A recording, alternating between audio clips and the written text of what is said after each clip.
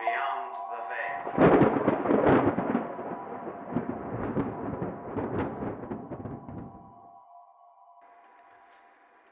Hello, and welcome to Pulp from Beyond the Veil. My name is Cody Sullivan, and thank you for being with us. These last 2 weeks since we last met have been a whirlwind of productivity and excitement, and I can't wait to share with you all of the details. To begin with, our very own website is officially up and running, so if you haven't, please head over to pulpfrombeyond.com and let us know what you think. Perhaps even more exciting is something you may have already noticed. This program has crawled out of the primordial soup that is SoundCloud and has begun taking its first steps on new soil. You can now listen to Pulp on your favorite podcast apps such as Apple Podcast, Pocket Casts, and Spotify. Finally, we've created and launched a Pulp from Beyond the Veil Patreon page to make it easier for you to support our program if you wish to do so. I'll talk about that a little more at the end of the episode, so stick around if you would like to know more. Now that we've gotten that out of the way, this is Pulp. Now let's begin. Allow me to be entirely frank for a moment. I am extremely uncomfortable in the presence of a salesperson. The thin veneer of polite propriety and the feigned interest do a poor job of masking the intention of the salesperson. As friendly as they can be, they're after one thing: your coin. But even greasier than your typical electronics or gadget salesperson is the insurance salesperson. Not only do they deal in speculation of your worst days to come, they can, at times, guilt you into buying something you may never actually use. But, for the young man in our next story, it would behoove him to at least consider taking out a bit of emergency coverage. After all, it would be a shame if something were to happen to him. This story's called Advanced Deaths and Dismemberments.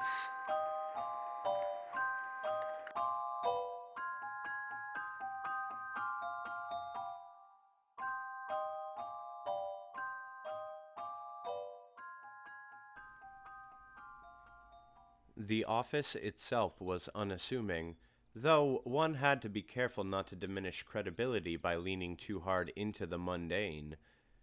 Still, it was better than the alternative. Guzma had been into the sort that tripped over itself to appeal to the clientele. Crossed swords on the wall, grisly trophies taken from dubious quarry, most of them played like a cheap theme restaurant. She preferred to keep her space professional, with only the occasional nod to her adventuring days, and thus to the nature of her product. Gildern Gortusk, her assistant, appeared in the mirror on the back of the closed door. Your mid-morning appointment has arrived, my lady. Excellent. Send them in. Guzma prided herself on first impressions, so she stood up, straightened her cravat, and gave her emerald green jacket one last smoothing. She checked her appointment log to make sure the furniture was improperly sized. The door opened and a man, if barely, stepped in. His clothes were piebald and ragged, and he had an old rapier at his waist and a traveling pack on his back. The youth's greasy black hair fell over his acne-marked face from under a pointed leather cap. Guzma tempered her expectations. Welcome. She called out, pleasantly, but not without due reverence for the topic at hand. Dursrick, was it? Any honorific after that? No, ma'am, not yet. Still need to come up with one. No worries, lad. It'll come along. Oh, how silly of me. I had a pair of thirdlings in this morning to up their coverage. With this, she waved a hand imperiously, bowing while she did so. Obeying her gesture, the two wooden chairs opposite her desk quivered for a bit, before making a noise like a popping kernel of corn and doubling in size. The effect of this on the young man was painted garishly on the hilly landscape of his face. Now, Guzma continued, shaking hands and taking a seat. how long have you been in this line of work? Well, ma'am, I'm only just starting. My mother and father reckon I ought to have a backup plan in case, it all goes south. Of course. Wise advice, that. Now, what is your specialty? Ma'am? I see. Do you cast spells? Impart divine justice? Slay monsters? Well, I've been practicing on the locks around the property, and I'm ever so quiet. Studied snares and traps a bit too, I have. Ah, I see.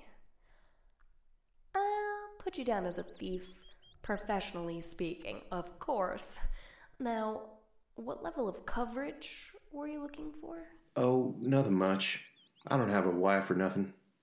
Just me parents, though I would like it if they was taken care of should anything happen to me. Durswick, you're not the first person to come into my office having underestimated the extent of the financial loss which can result from death or dismemberment while dungeoning. Have you thought of your medical bills? The lost opportunities? And not to mention, perish at the thought, your funeral expenses? Not really, no. They usually don't, especially in the burgling trades. The possibility for maiming or dismemberment is quite high indeed. That's why She stated matter-of-factly, conjuring a complicated-looking chart. rogues do cost a bit more to insure. Statistically speaking, the risks are quite high, especially early on. Well, I don't know about that. That's a lot of coin. It seems like it now, young man, but your living, not to mention dying, expenses are a good deal more than this. If a fireball trap were to melt your limbs off, do you think you'd be better off begging on some street corner or collecting an insurance payout?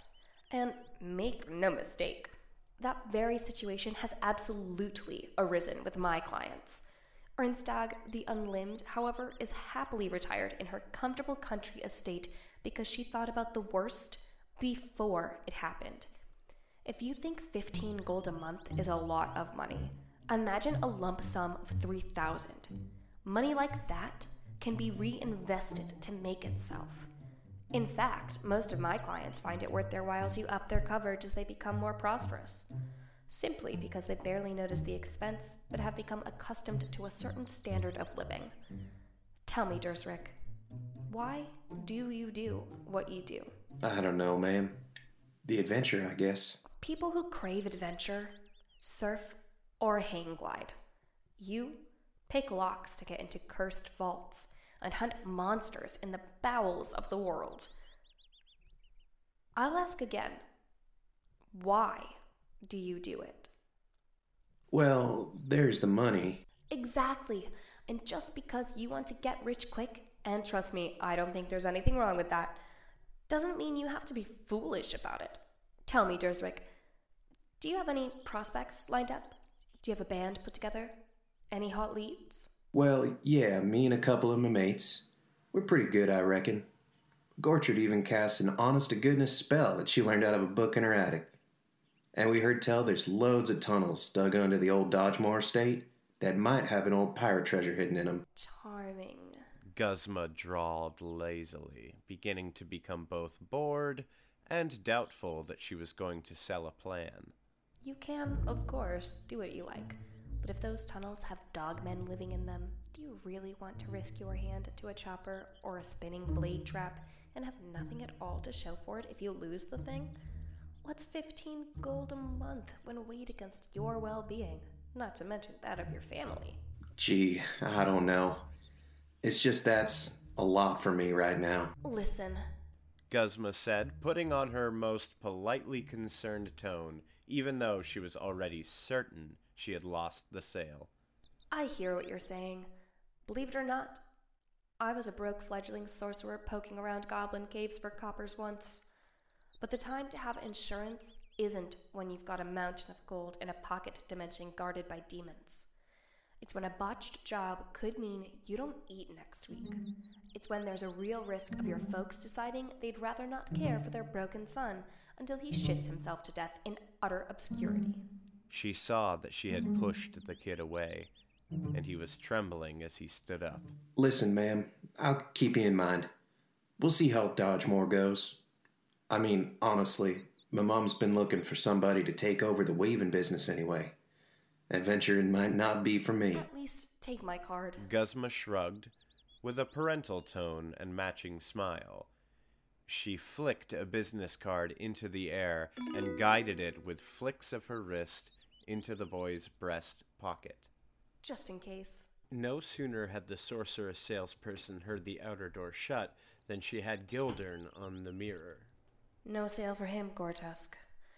Get Gunthar the Godless on the glass, will you? The green, toothy face of Guzma's assistant gave way to a swirling vortex of glistening blue and silver. After a moment, an emaciated creature whose eyes were covered in gauze appeared. Gunthar! Guzma here. To what do I owe the pleasure? Rasped the face on the other end of the mirror, which was bobbing steadily. I have you on my compact. I'm looking into a newly desecrated cemetery. Good, good. That's just the sort of thing I need to speak to you about. Do you know where Dodgemore Manor is? The sallow face nodded. Well, I was wondering if you might get a horde of your little pets there. Maybe even a white, if you could spare one. The standard financial arrangement would, of course, apply. Yes. Gonthar chuckled, and it was not a pleasant sound. That is easily done. What are the particulars? There's a young man, long, greasy black hair, and a nasty pimply face. Fancies himself a burglar. Anyway, he didn't seem to think insurance was necessary in his line of work. I'd like for his friends to know better. There's a business card in his breast pocket, but just to be sure, have your big bad slip one somewhere. It'll be found. Thanks.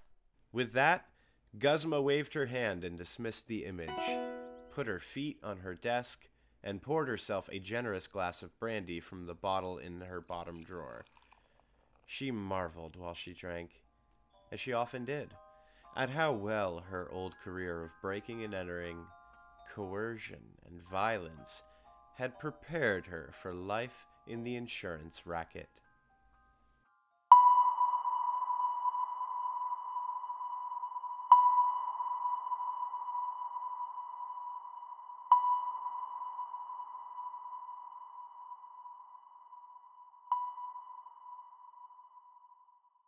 There are times, I think, when in the bowels of our minds we entertain morbid notions of survival scenarios. These often manifest as natural events, fires, hurricanes, burglars breaking in. But one macabre fantasy shared by many is the ponderings of what you'd do in the event of an undead outbreak. Movies like Night of the Living Dead and World War Z captured our imaginations, and odds are you or someone you know is either secretly or openly prepared for such an outbreak. When a host of living corpses are at your door, what do you think you'd do? Would you run, hide, and do what you must to survive? Or would you stand and deliver? Arm yourself and take on the zombie horde. Subject for your observation, a young man named Reese who finds himself cast into a major role saving the world, whether he likes it or not. Will he find the courage to stare down evil and end the undead scourge, or will he falter and succumb to fear? Stay tuned to find out. This story is called The Tale of the Dead.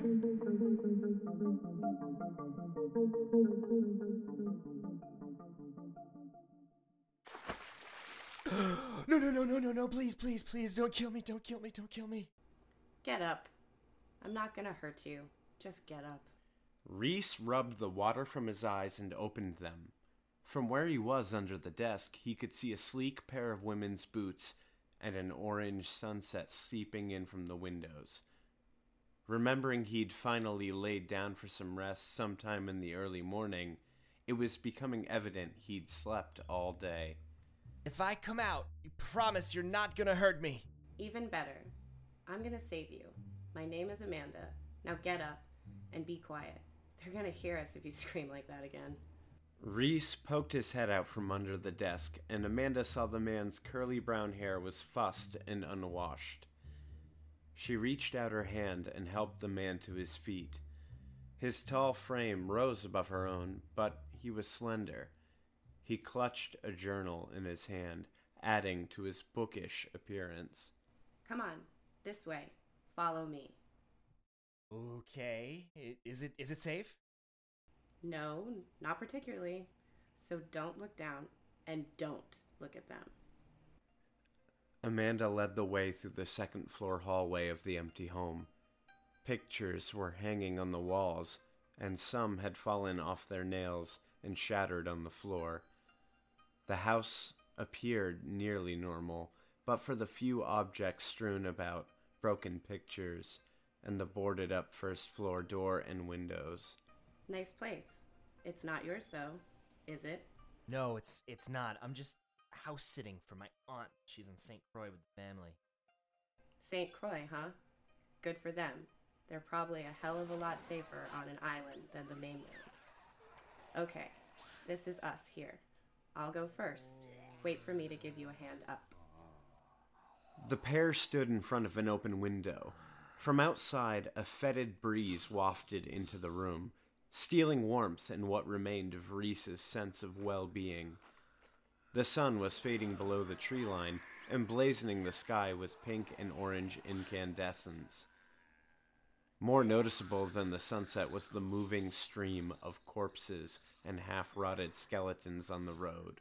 There were so many that they obscured the road entirely. They ran through each other, climbing up and over the corpse in front of them, all jockeying to be in the front of this ghastly caravan of the dead. The torrent of corpses began at the double doors of the abandoned church, all the way at the end of the street, and high in the bell tower there was an eerie green glow. It would have been impossible to guess their numbers, but it seemed like hundreds, maybe thousands. Are you serious? You want to get up on the roof? Why? So when we fall off, we'll hopefully die from impact? Man, you scare easy. Watch me. Reese watched as Amanda climbed onto the windowsill and sprung upwards, leaving her feet dangling behind for a moment before they too slipped upwards and out of view. A moment later, her hand appeared in view. All right, stranger, time to go. You can't stay locked in here forever. As soon as Reese grabbed her hand, Amanda pulled him upwards until his free hand caught the edge of the roof. Here, take my journal first. Okay. By the way, my name is Reese, and you should have left me sleeping. With her help, he was quickly able to make it up onto the sloped rooftop. Once there, Reese was able to see the neighbor's roof was level to his aunt's. That's where we're going. The houses were nestled close together, and it was no more than a 4 or 5 foot leap to the neighbor's roof. After some prodding from Amanda from the other side, Reese managed to make the leap himself. Immediately upon entering the home, Reese was greeted by the warm, inviting scent of food. The intoxicating aroma of roast chicken, baked potatoes, apple pie, and mulled wine made his mouth drool and his stomach ache. Come on now, grab a plate. Let's have ourselves a feast. The pair of strangers sat at a long wooden dining table adorned with candles, bowls of fruit, and the delicious foods Reese had smelled when they first entered the home. While they ate, they shared stories about where they were 3 days ago when this undead nightmare began.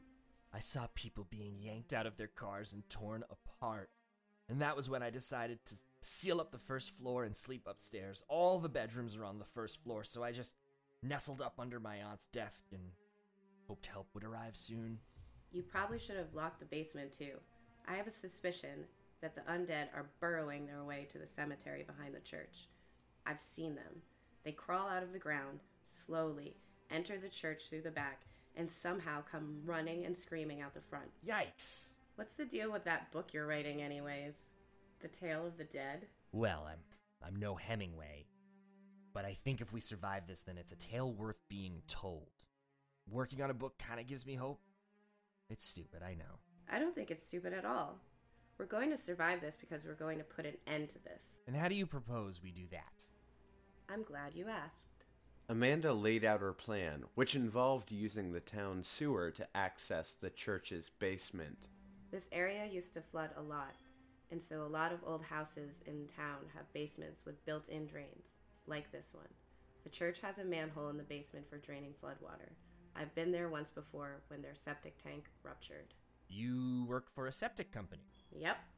Shit. You said it. The pair would enter the sewers from the basement, travel a mile or so underground, and emerge in the basement of the church. From there, they'd make their way to the tower, to the source of the green light. There, they'd confront whatever evil lay within and destroy it, thus saving the world. We don't even know what's up there. How do you propose stopping something which you don't understand? Any more questions? A shotgun, really? It's worth a try, right? The sewers are going to be dark, so I'll need to lead the way. Be smart, because we only have one shell for this thing. Here, catch. Jesus! Well, don't drop it. Fuck. Not bothering to clean up after their feast, the pair were soon in the basement ready to get things underway. Amanda with a flashlight and a cigarette, and Reese with a shotgun and his leather journal stuffed into the back pocket of his jeans. They both lifted the heavy metal grate that served as a drain, and Reese was comforted to find there was at least a ladder that would make the climb into the sewers much easier. They walked in silence for a while. Reese was wondering how he ended up mixed up in this mess, and why he was holding a gun for the first time, and if he was going to have to use it. Shh. Hear that? Shit, I don't like this. Didn't you say you saw these things burrowing? Yeah, I did.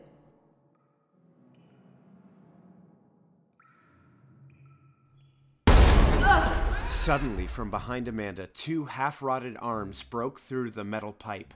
It grabbed for her and caught her in a tight embrace as it yanked her backwards against the wall. The flashlight flew out of her hands and rolled a few inches away from Reese's feet. Reese, go! Run!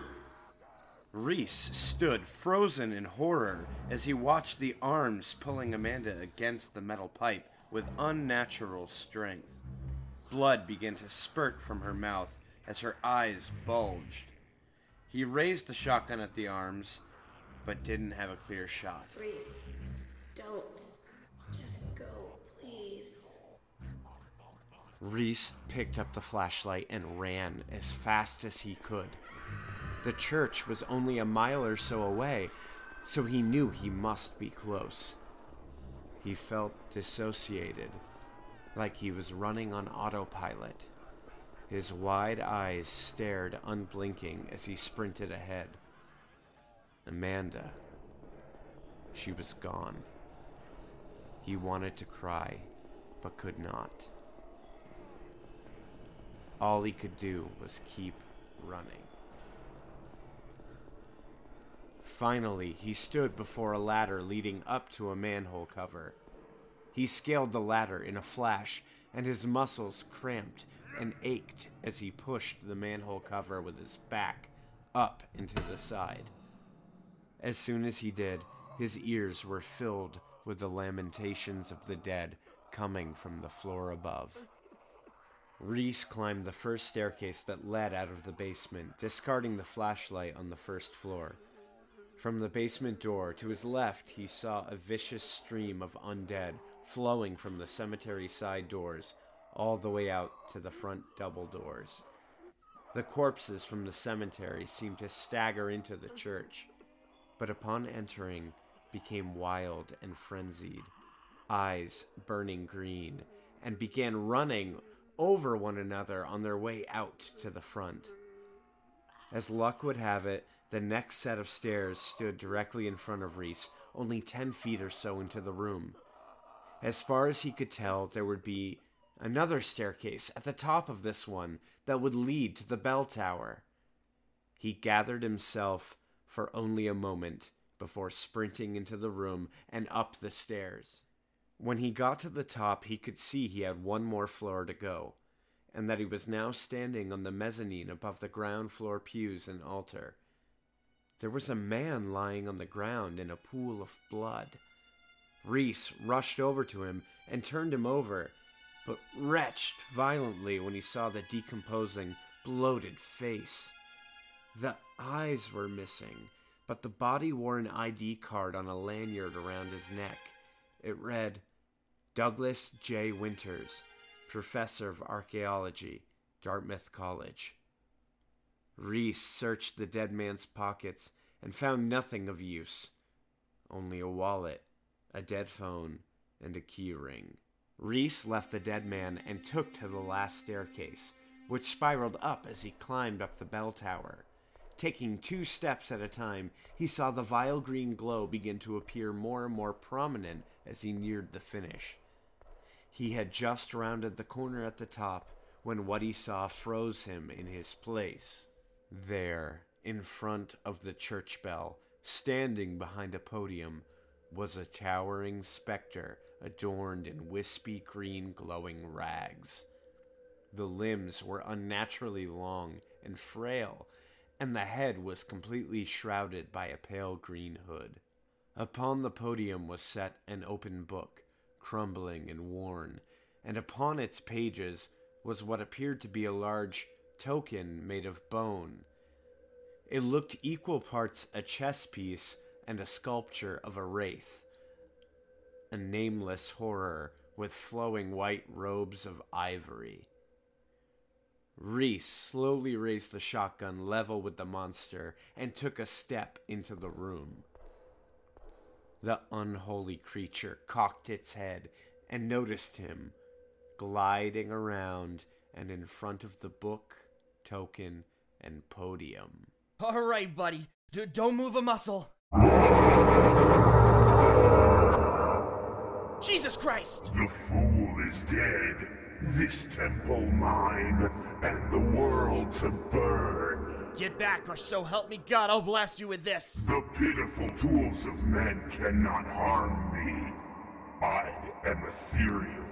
I am old. I am death. He brought the book, and even now it frees me from my talisman. Soon you'll join us, and we'll find rapture in the revelation. Beyond death, there is no fear. Hear me, mortal. Tell me what you're fearing.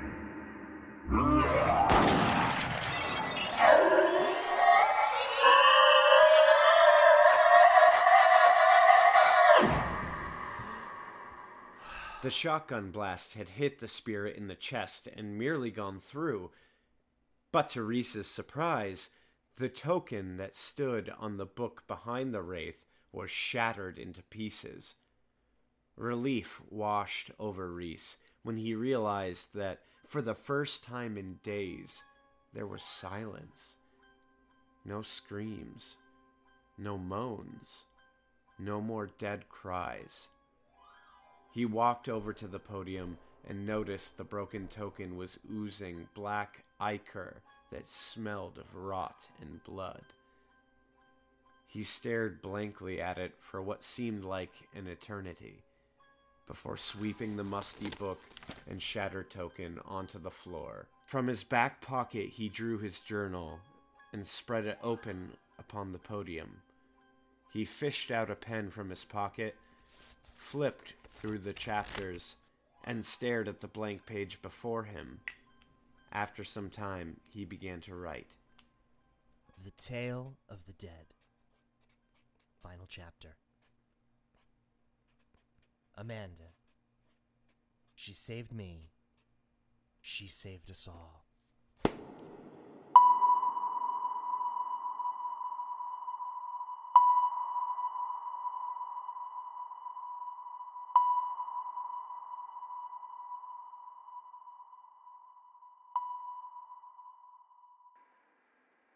Pulp from Beyond the Veil will be right back after this short commercial break from our ongoing sponsor, The Ghastly Gourmet.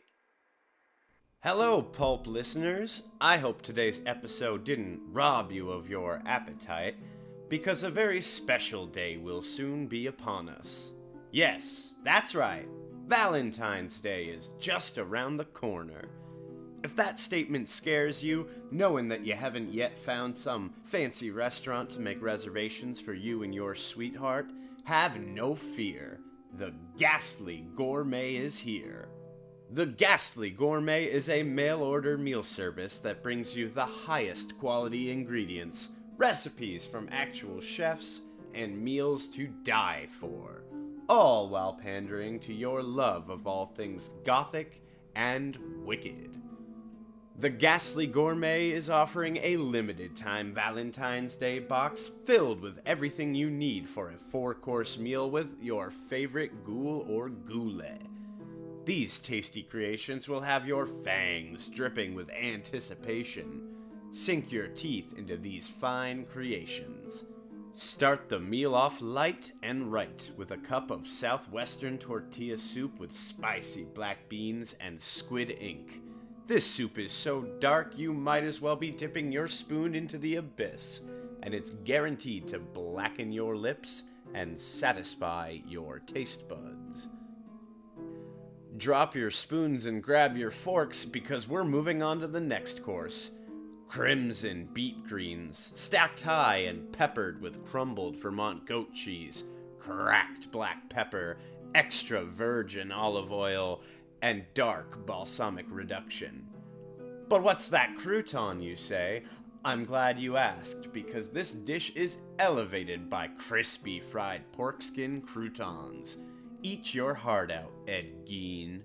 Satiate your need for youthful flesh with this decadent entree, braised crown of lamb wrapped tightly with salt-cured veal bacon, rich and rare, served with purple fingerling potatoes and, of course, whole roasted baby carrots. This dish will appease even the stuffiest of sociopaths, and is a sure way to show your significant other you care. Cleanse the mind and palate with dessert. Devil's food cake with generous scoops of French vanilla ice cream, pomegranate seeds, even Persephone would pine for, and a richly reduced Bordeaux syrup on top. The best part about this Valentine's box is the low price. Every box from Ghastly Gourmet costs the exact same, a cool $66.06, a fraction of what you might pay at your local sit-down joint. However, Pulp has gotten a special discount for our listeners. Use the promo code VEIL, that's VEIL, to receive free shipping on your first order. Perfect for trying this special Valentine's box. So never worry about your lack of last-minute dinner plans. Let Ghastly Gourmet do the dirty work. Go to www.ghastlygourmet.com today to get started. So let the camp counselors of Crystal Lake be the ones you watch die this Valentine's Day, and not your relationship. Ghastly Gourmet, love at first bite.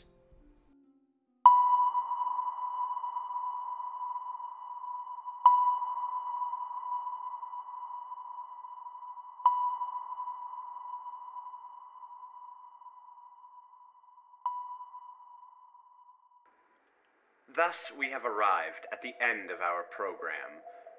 We hope you enjoyed what we've put together for you. But before you get out of here, I want to take a moment to tell you about my friend and Pulp contributor Chris Goulet's podcast called Shiny Podcast. It's a program centered primarily around technology and gaming trends, and it's hosted by Chris Goulet and Colin Moon. I had the pleasure of being interviewed about Pulp on their latest episode, which aired yesterday. You can hear me talk about the origin of Pulp, as well as what vision I have for the future of the program. So if you're a fan of Pulp and are looking for something new to listen to, episode 37 of Shiny Podcast is a good place to start. Head over to their website, shinypodcast.com, and give them a listen. A special shout out to all this episode's amazing contributors. Advanced Death and Dismemberments was written by Gustav Grift and performed by Jamie Danner, Jason Beaton, and Cody Sullivan. The Tale of the Dead was written by C.A. Sullivan and performed by Chris Goulet, Grace Newbold, and Cody Sullivan. Artwork for today's episode was done by the talented David Howard. This episode was produced by Cody Sullivan and co-produced by Zachary Husband.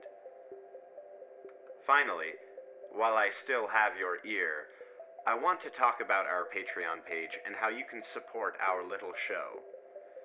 Patreon is a crowdfunding platform where you can make one-time donations or a monthly pledge to help creators with small budgets and big dreams continue creating content.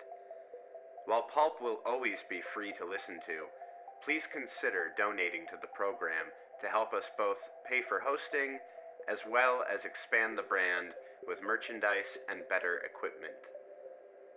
Patrons of the show will also unlock exclusive bonus content, such as access to outtakes and PDFs of your favorite stories, some so grisly we haven't even recorded them yet. And every dollar that you give will help us expand this small program into something special. You listeners are truly the engine that drives this program. Find our Patreon on our website, pulpfrombeyond.com, or access it directly at patreon.com/pulpfrombeyond. We'd truly appreciate it. That's all for this week. And as the sun sets on our time together and darkness falls, take comfort in knowing that you'll be hearing from us soon. Until then, stay spooky. I'm Cody Sullivan, signing off.